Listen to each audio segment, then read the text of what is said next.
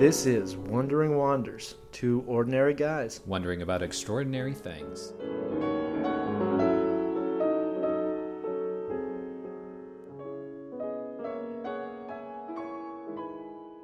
Stop the episode right there before we even start. Don't make weird noises! Chalk it up as a loss. We'll see you next week. God bless. God bless. Don't make the weird noises. Oh gosh, golly gee. We're back. And we're back! Here we are, Wandering Wanders. I'm Eli. And I'm Joseph. And the sun is shining. The snow is melting. It was 60 degrees. It's dark outside. out right now. The sun is not shining. The sun was shining today. Big difference. Don't take this from me. Golly, are we lying to the good people of God about what time of day it is? Dang it. Now that you say it like that. Yeah. Fair. You better check yourself.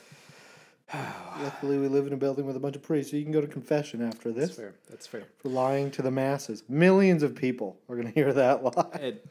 More than one person. Just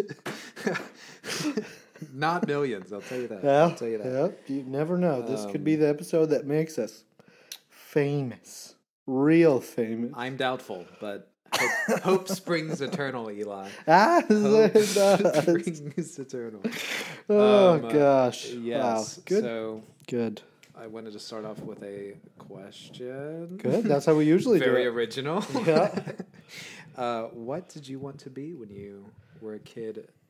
What did you want to be when you grew up? When I was young and not grown up. Yes, when you were...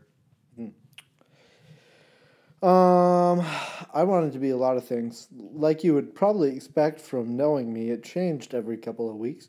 But one thing that was consistent was I wanted to be in the military. I was like certain that I was going to end Particular branch? No, lots of different things. First, I wanted to be a Marine Corps sniper. Classic. Shooting 2 miles like nothing, whatever. It's incredible. But then I was like, ooh, I don't know if I could kill somebody. So then I wanted to be a Hitron sniper, which is the Coast Guard helicopter interdiction tactics and something. I forget. Yeah. But so pretty much they shoot the engines on boats with 50 caliber sniper rifles from helicopters. It's pretty cool. So you usually don't have to shoot people is a nice thing unless they start shooting at you. Yep. And then I was like, I'm afraid of commitment. I don't want to have to do something for more than 2 years because that sounds constricting. And so then I wanted to be a chef for a little while, actually. And then I wanted to be a hunting guide. That was kind of the last thing before I went to college. I became an X-ray tech so that I could move to Montana and make money in the off season of elk hunting. Never been elk hunting in my life. Does Montana have an inordinate amount of X-ray needs? No, but they have elk hunting. Oh, okay. Fair enough. I like it. All right. Well, what did you want to do? Like every child that changed, so it's similar. There was an astronaut period. Really? Yes. Oh, that terrified me my whole life. Definitely a doctor period. And then it was there was a long, then it was like kinds of doctors. And then it was like, I don't want to be a doctor. I want to be a PA because doctors take forever. Yeah, the classic. When you realize you'll have to be in school as long as you're old at that time. Nope, yes. I'm out. Yeah, at least with that, it was like, I don't know. I felt like being in the healthcare industry was like, it was just a super tangible way to help people. Yeah. And I wanted to help people. And so I was like, well, this is an easy way to have a really fulfilled life. So why not?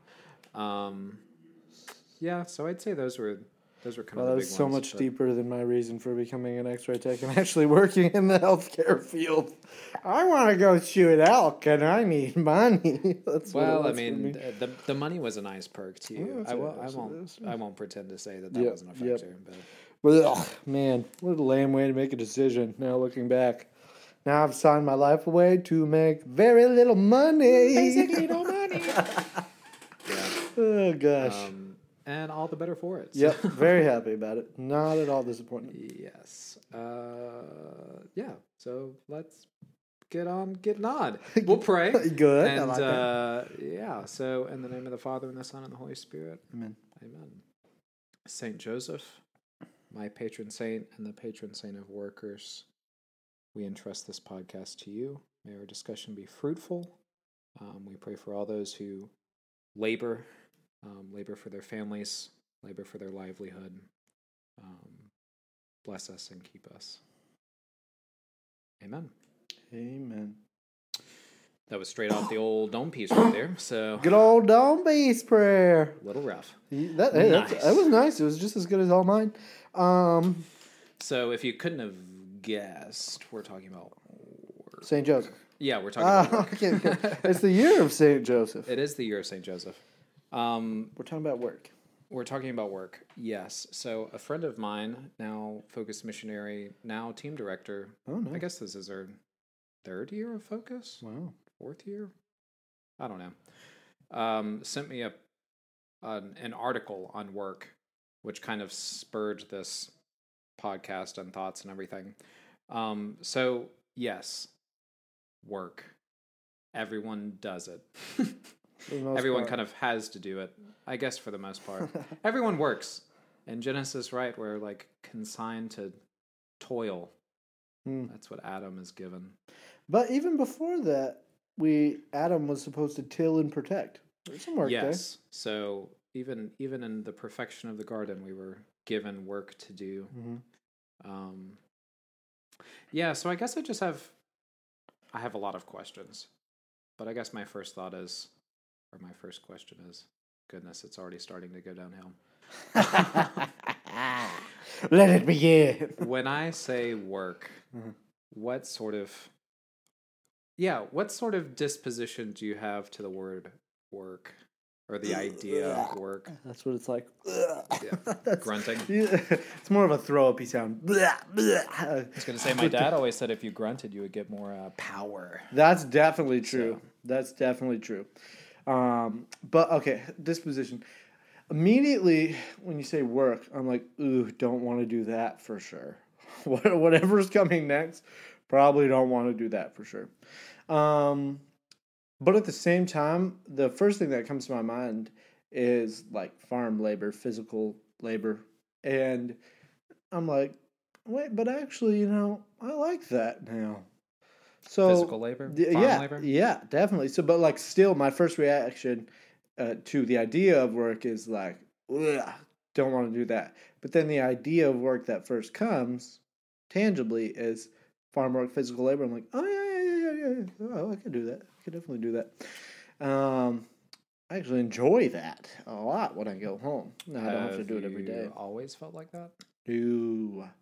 I did not enjoy farm work until I left the farm, which is regrettable. I did enjoy some things about it. Classic. Growing up story. Why is that a thing? Why couldn't I have loved it as much as I do now back then? Because I had to do it every single day.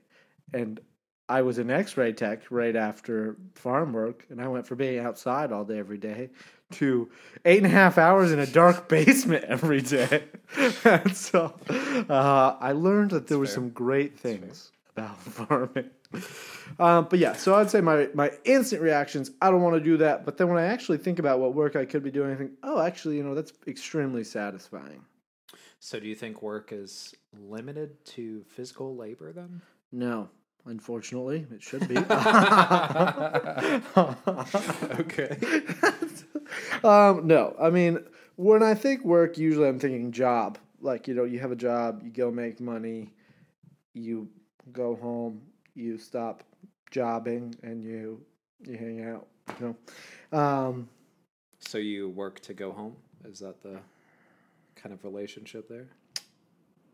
Unfortunately, yes, that's definitely my mentality. Because, like, even with right now, work, if I have to do work, it's homework, which, I actually enjoy a lot of the stuff we're studying. Kind of a strange word. Homework? Yeah. Huh. Anyways, go ahead. I've never thought about that, but yeah. I've always worked at home. Yeah, when I'm here, it's homework. And even if I like school, the idea of doing homework is terrible to me. I have never been an academic, despite what you guys may think from my astute academic persona. Your pedigree? My pedigree. Yeah.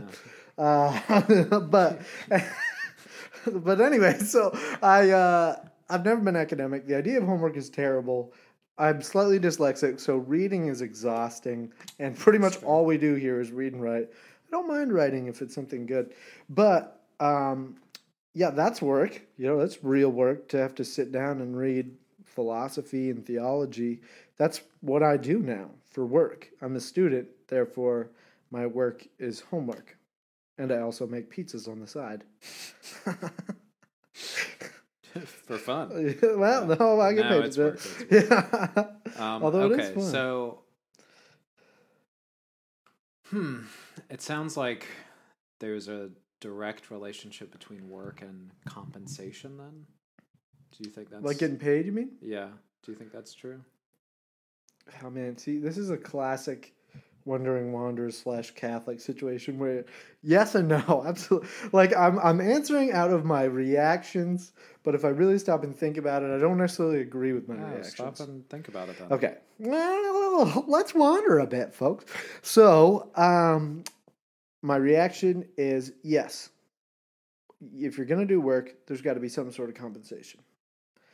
But when I really stop and think about it, it seems like there definitely should be work that you don't do for compensation. For example, like when you're a kid and you build something like a terrible birdhouse for your dad or something for Father's Day. Very specific. It's core wound. I don't want to talk about it. Dad, I just wanted you to love the birdhouse. No, gosh, no. I never named my dad a birdhouse. He would have loved it if I did. But, no, but like, if you were... No. Now he's going to expect a birdhouse. I'm not making you a birdhouse. But, no, but like, if you were to do that, I don't think in a sense you expect compensation. You're doing it as a gift. But it's work, it takes time. You get a whole bunch of splinters. You gotta like try hard and do it, hopefully. But you're doing it very much out of gift and because the birdhouse to you is worth it. Not because, need to make some money and have family. And it's like that old saying there, if you love what you do, never work a day in your life. For example. Do you think that's true? No. But, okay, let's go down that road. So, no. I heard that all the time growing up. So my dad he sells and refurbishes and repairs restaurant equipment, and he loves it. Really? Like, ever since I was a kid, my dad's been, like, the fix like, you could just kind of say, Dad, here's a problem, and he would be like, yeah, I know how to. I was an electrician back when I was 16, or I worked as a mechanic back when, and so he could just fix anything. And when he talked about his job, he would always say, well, it's a hobby I get paid to do. Wow. And I see the work he does, and I'm like, there's no way that's a hobby. There's no way you can do that and not call it work and hard work and kind of sucky work. See, but that's kind of work I've come to love at home. But I think there is a truth to it in a sense of like, if you love what you do, it never feels like you're doing work. But I think that there still is work. If we're really figuring out, okay, what is work? It's to put effort, labor, time into something. It's not about what you get out of it, but work, I think intrinsically, is about what you pour into it. Now, there's some things that you feel that if you don't like your job, and you wake up every day and you have to go to work, you feel the work. You feel yourself pouring your life out. But if it's something you love, it just happens. It's a part of who you are. You are pouring your life out. So, like, why not do it in something I love? And it's fulfilling and satisfying. So I think there's a sense where that's right in the feeling of it, but in the reality of it, like if you love what you do, you still have to work for it. And I think any good craftsman who loves what they do would be offended if you said that their craft wasn't any work. Yeah. You know? Absolutely. You know, like absolutely. I just put so much time and effort into carving this sweet chair. I was trying to think of something cooler, and all I can think of was chair. Into making this sweet chair. And I just put so much time and effort into making this awesome trident. How could you say this is not work? Yes. Okay, so it sounds like work then sort of transcends compensation. It's not compensation's part of it, but not necessarily. So like it's important to get paid for work, but we do work for things and not necessarily get paid for them. So I think a good example of that is exercise. Like we even call it working out, right? Oh, yeah. So it's something that we put a lot of effort and time into, but the compensation isn't. The compensation is really for ourselves, like our health, I guess. So I guess there, in a sense, you get sort of a benefit, or you're working for a benefit. So you put time and effort in, and the output is like a benefit. That seems to be fair, I guess. Do you agree? No. No, I do. I do. Yeah. Well, I'm just thinking about like if someone has like a trade that is an art to them, and they happen to get paid for it, but you know, like they've spent their whole life getting really good at what they do. What is it that motivates them to work? What is it that motivates them to work? Yeah. Well, wouldn't we call it a work of art? Usually, yeah. But what motivates a work of art then? I mean, I think it's the opportunity to be a co-creator, really. Like I think working is kind of innate in us in the sense that, I mean, being made in the image and likeness of God, and God being a creator and us in his image being sub-creators, essentially, that like I think we almost have to create things, that we almost have to like work. Yeah. That's kind of a half thought out thought. Yeah, but so does that mean that all work should be that participation in the creation of God? That's like art? Should all work be art? Should it be? Yeah. Not is or it. Or is it? Not is it. I think we can easily say, without a doubt, not all work is art. Because trust me, when I make pizzas, it's art. But I've seen some people make pizzas and it ain't art. It is not. It's just work. That's true. I don't know. I really don't know. That article that Megan sent me talked about it a little bit, as kind of like an ideal, but I don't know if I agree with it or not. So. I don't know. That's just because kind of what I'm. Yeah. Go ahead. No, what I'm thinking is like if I am a craftsman who especially. To me, I've romanticized the past. We've talked about this before on the show. Like both of us really romanticize the past. But thinking back in like olden times, you're a craftsman. You're like some sort of like stonemason or something. Like yes, you're getting things done, but like, you're doing the work because the work is worth it. Like you're doing your best at the job, partially to like for your own. I don't know if I want to say glory, but like, yes, I'm really good at this.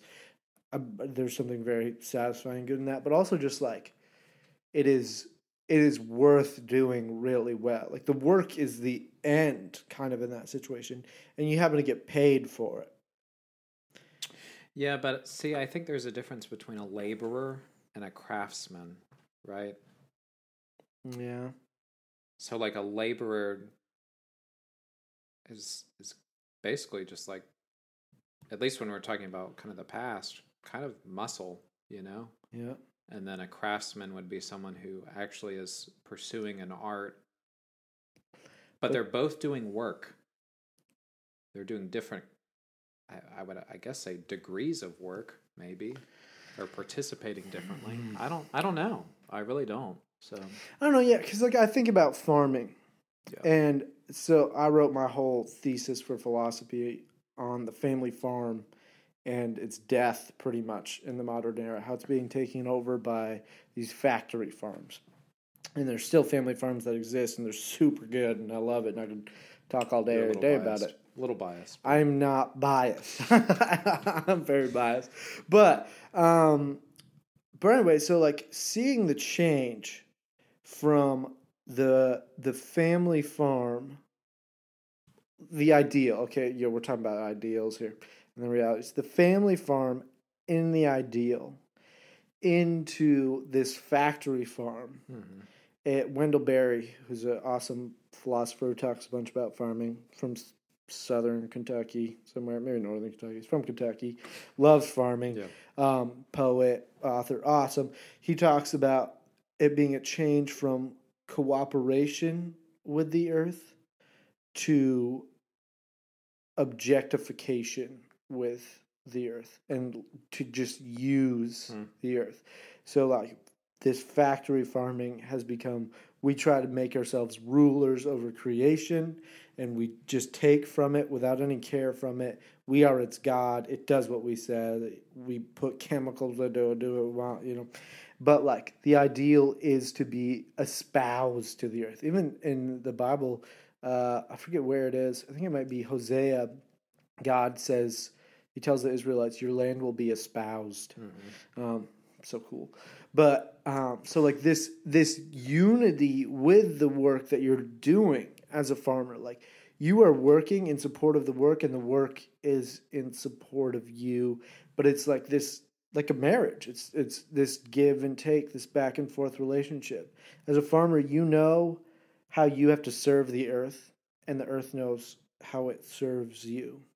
And if you get that out of order, then it just becomes this objectifying, usurping relationship. So, you know, that's with farming. Yeah. So we should all just be farmers. Yes. Okay. Tonight I was like, I got to make sure I just don't say over and over again, we should all just go back to being farmers, because that's how I really feel. Yeah. But yeah, you know, like with other work, is it the same way? Is it a cooperation with the work? Like, is there a kind of a form, an identity of the work that you are working with, not something you're ruling, even to just be the muscle? It's very platonic. It sounds almost like there's a... So farming to me... is the best option for everybody. Well, I think I guess what I'm thinking is like there's almost like a layers of abstraction. This is truly becoming a wonder. So there's like maybe degrees of separation is better. So farming, you're like there's the farmer and there's his work. You're like there's not really separation there. It's no, just definitely. Them, yeah. Right? And then the more industrialized something becomes, the more there are people that are separated from the actual thing that they're producing. Yes. Right? So I think a good example of that is like a car assembly line. Yeah. Like there are people whose jobs are to put together a piece of something, a piece of the car. And then if you combine all those together, obviously you have a car at the end. But they're an individual's actual like contribution to that work is more abstract or more separated from the actual thing that they're producing, right? Yeah. It sounds like the ideal of work is somehow coordinated with the separation from... I don't know. I'm really... These are half-baked thoughts. It's all right. So. Yeah, I think, I don't know, the ideal of work, I think if we back it up to one of your kind of first questions was, So do you work just to not work? And this is a thing that gets talked about. Millennial question, for sure. But it gets talked about in philosophy. Joseph Pieper talked about it in Leisure, the Basis of Culture, and just how like we right now have so much of a culture of working for the weekend. You go do your job so that you can go not do your job in your own time, in your free time. And there's a separation between work and life. Like you're not living when you're at work, you're working, and then you have a life outside of work, and that's kind of your real life. Mm-hmm. And I don't think that that's good, but I think that's the way most people are. To like there's a sense of, like you said, I think kind of this separation from our work that is like, I just got to get this done. There's very little pride taking your work. Father Dennis the other day in our class, he was talking about Marxism, and he was talking about what led up to it and the Industrial Revolution in England and the terrible conditions it made because people no longer saw their work as their calling, as their vocation, as like part of who they are. Like you were saying the other day, it became your last name. Yeah. Like Cooper was someone who made buckets. Smith was a blacksmith. We have so many last names. Fletcher, yeah. What's Schultz mean, It was a governing name and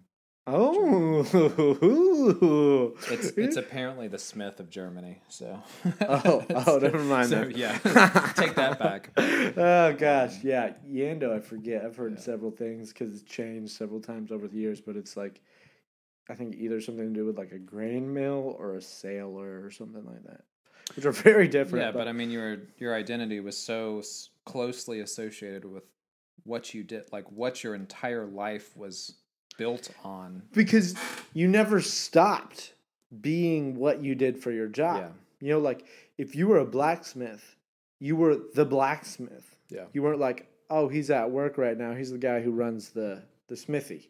No. He's the blacksmith. Yeah. Still, farming, to go back to it because I love it. Like you're a farmer 24 hours a day, all day, every day, 7 days a week. I am going to be a priest for the rest of my life, and I will never stop identifying myself as a farmer. It's part of who I am. And I'm all right with that. I love that. But I think we've lost it, and it's turned into just like this drudgery, which the Bible said it would, of just something we have to get done.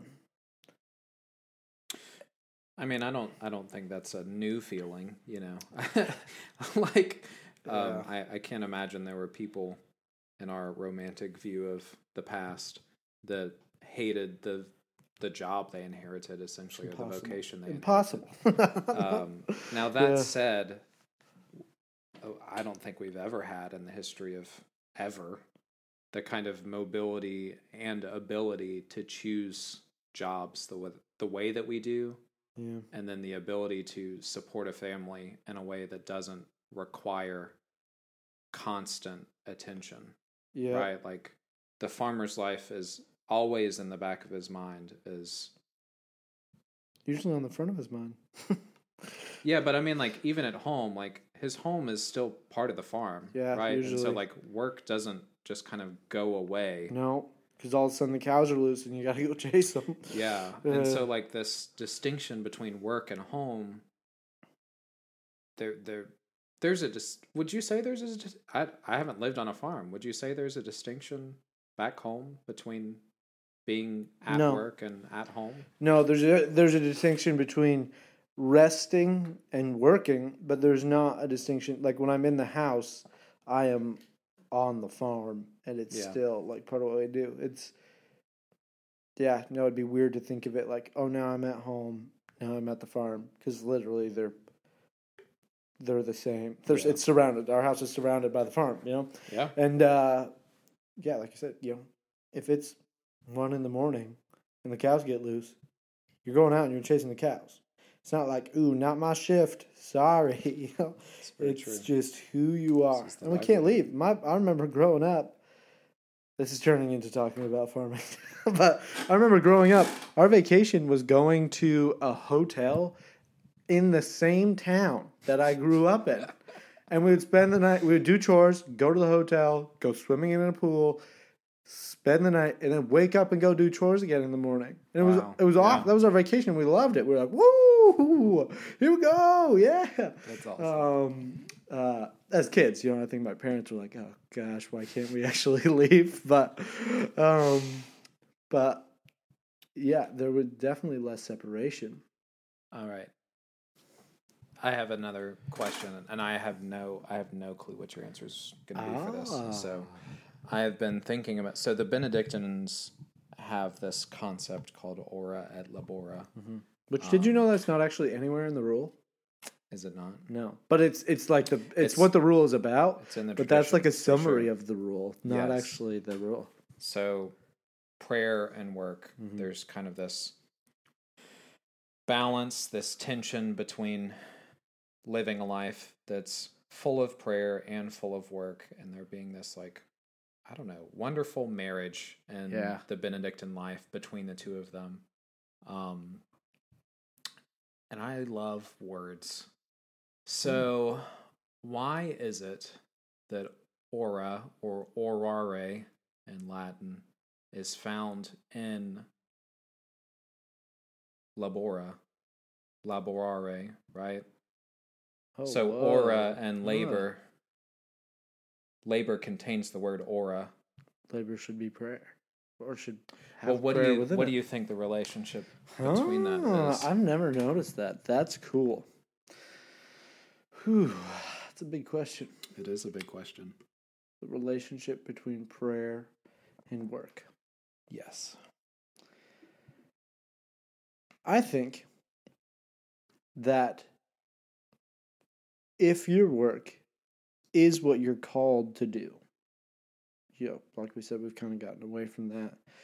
But what do you mean by called? Like your vocation, part of your life. There's levels of vocation. We call it vocare, to call. Getting a lot of Latin tonight. And so we all are called to holiness. We're called to heaven first, and then we're called to marriage, priesthood, religious life, or consecrated single life, and then we're called to other things under that. And if we count your work as one of those callings, something like ordained by God that you are, should. Yeah, you should.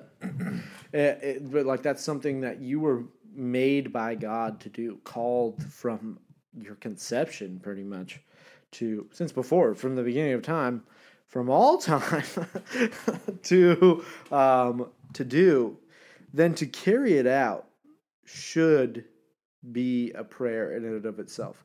Whether or not you feel the prayer, or you're thinking like I'm praying while I do this, to pour your life passionately into what you've been called to do should be a form of worship to God. It's affirming a goodness. It's just saying like, yes, this is good. This is something worth doing for you, God. Okay, I'm going to do this out of love for you. I'm going to do this out of love for my family. If you're a family, if you're a Benedictine, I'm going to do this out of love for you and for the monastery you've put me in. And so, yeah, that's what I think. I think if you separate work from your call, I'm not necessarily sure how they go together, work and prayer. What are your thoughts? You have any thoughts? I think it's fascinating that the word for work is rooted, or has a root, or has a connection, I guess, to prayer. That just blows my mind. For two reasons. One, because I think in a lot of ways prayer is work. Yeah.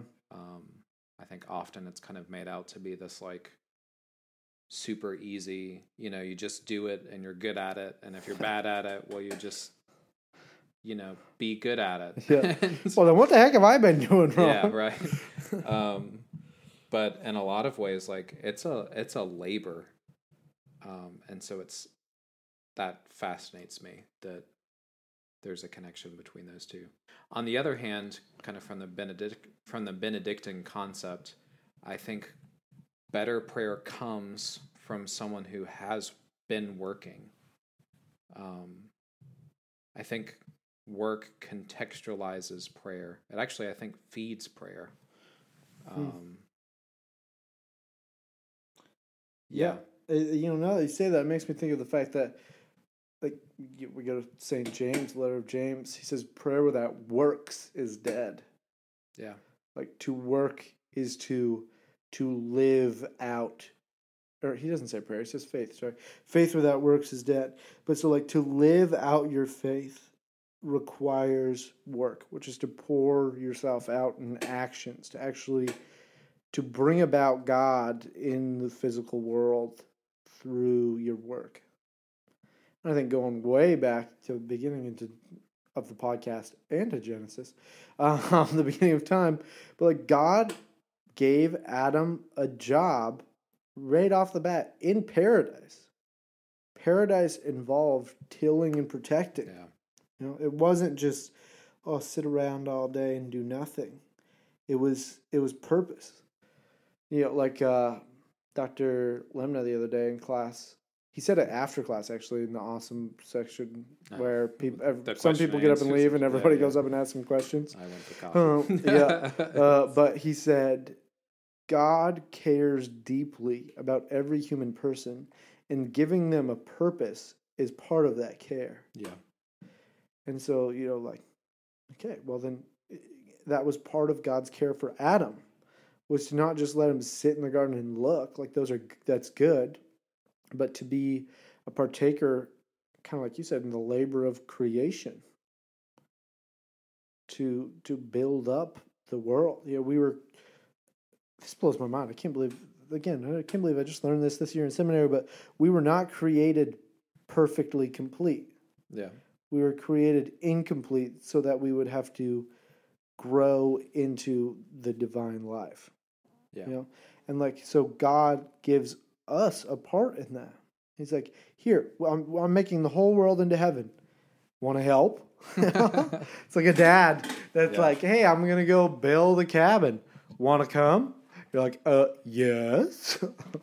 And then when you're done, you have a sweet sleepover in the cabin. That's heaven. Oh, man.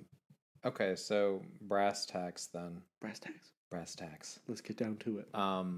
How do you take a mindset like that of work being worship, work being the ideal, I guess, of work being worship, of it being prayer, of it being really oriented in a cosmological, that your work has bearing on the universe, like the whole of creation, that your work is actually doing something, which it is. Yeah. With the person whose income is dependent on Wendy's, I'm the fast food person at Fazoli's, how do you contextualize something like that with a job that seems to be in large part, kind of difficult to find meaning in, I think. Easy. Everybody should be farmers. What a cop-out answer. No, I'm just kidding. But no, I think there's first of all, I think you do have to look at, actually, I'm going to change what I'm going to say first of all. First of all, I think you do have to really try to, discern your job. If you're going to work at Wendy's, if that's what you're like, if you're like, this is what I'm doing, this is my only option right now, but I think this is what God is calling me to do, to take care of myself and my family, then okay, you're called to be there, but why? There's got to be love there in some way. If that's a part of your vocation, which your vocation is how you love, then there has to be love there somewhere. Is it the people you're with? But that's not necessarily the work, but that's, could be a part of the vocation, kind of in the fullness, to love them. But, Wendy's feeds the hungry. It does. That's one of the corporal works of mercy. It's not feed the poor hungry. It's feed the hungry. Like, man, moms fulfill this corporal work of mercy all the time. They feed the hungry. And I don't know if they see it as that, but like, this is what God has called you to do, to feed the hungry. If you work at, let's say maybe an insurance firm, like, okay, clothe the naked. Someone's house burnt down.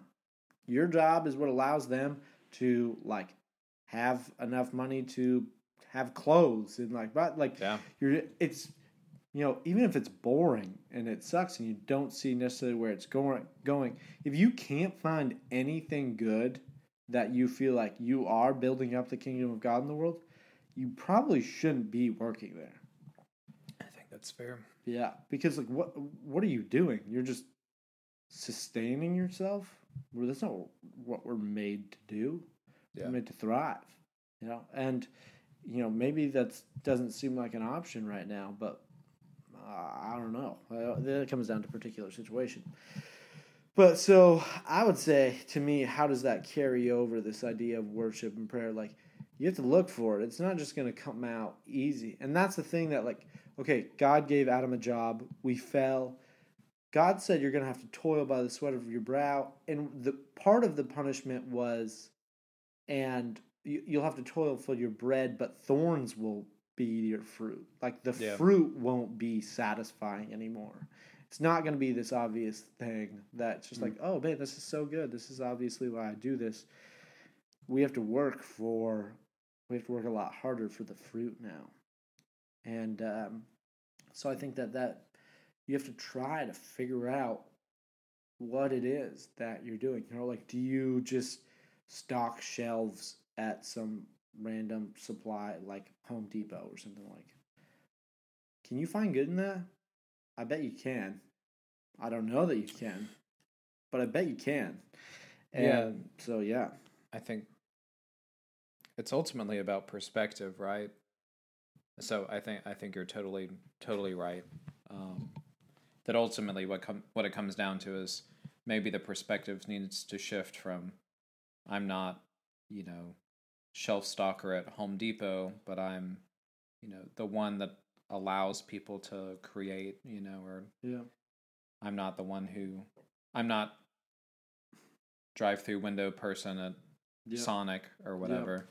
I'm the one who helps the family eat when otherwise they wouldn't be able to, or just brings them some delight in I mean, I think that allows you to be connected to something a lot larger than yourself and a company and a particular situation, and really kind of put a perspective on it that's really like a vocation. That's really a vocation. Yeah, and I think it's important to see that, like, this doesn't mean, if you're doing this right, it doesn't mean you're just going to be, like, super happy every day and wake up and be like, ooh, I get to go work at the drive-thru at Sonic, But, like, there should be a sense of, like, I'm doing some good. Yeah. And there is, like, we toil. We have to toil for our bread. That's the way it is. So, like, there also is very much a sense of, like, I need to provide for my family. So this might suck right now, but I can't just, like, drop. But it is a vocation to, feed my family. Maybe that's the good of your job, Yeah. Maybe that's it. Yeah. And you should probably look for something better if you can't find any other good in it. But that doesn't mean that it doesn't have dignity. Your work needs to have some sort of dignity. Something at the end of the day you can be like, yes, this is what I do. I would make my last name this, But that doesn't mean it's not going to be crappy and really hard all the time. We toil. We continue the toil. It takes a whole lot of grace to do it well. Closing questions for our listeners? For our listeners.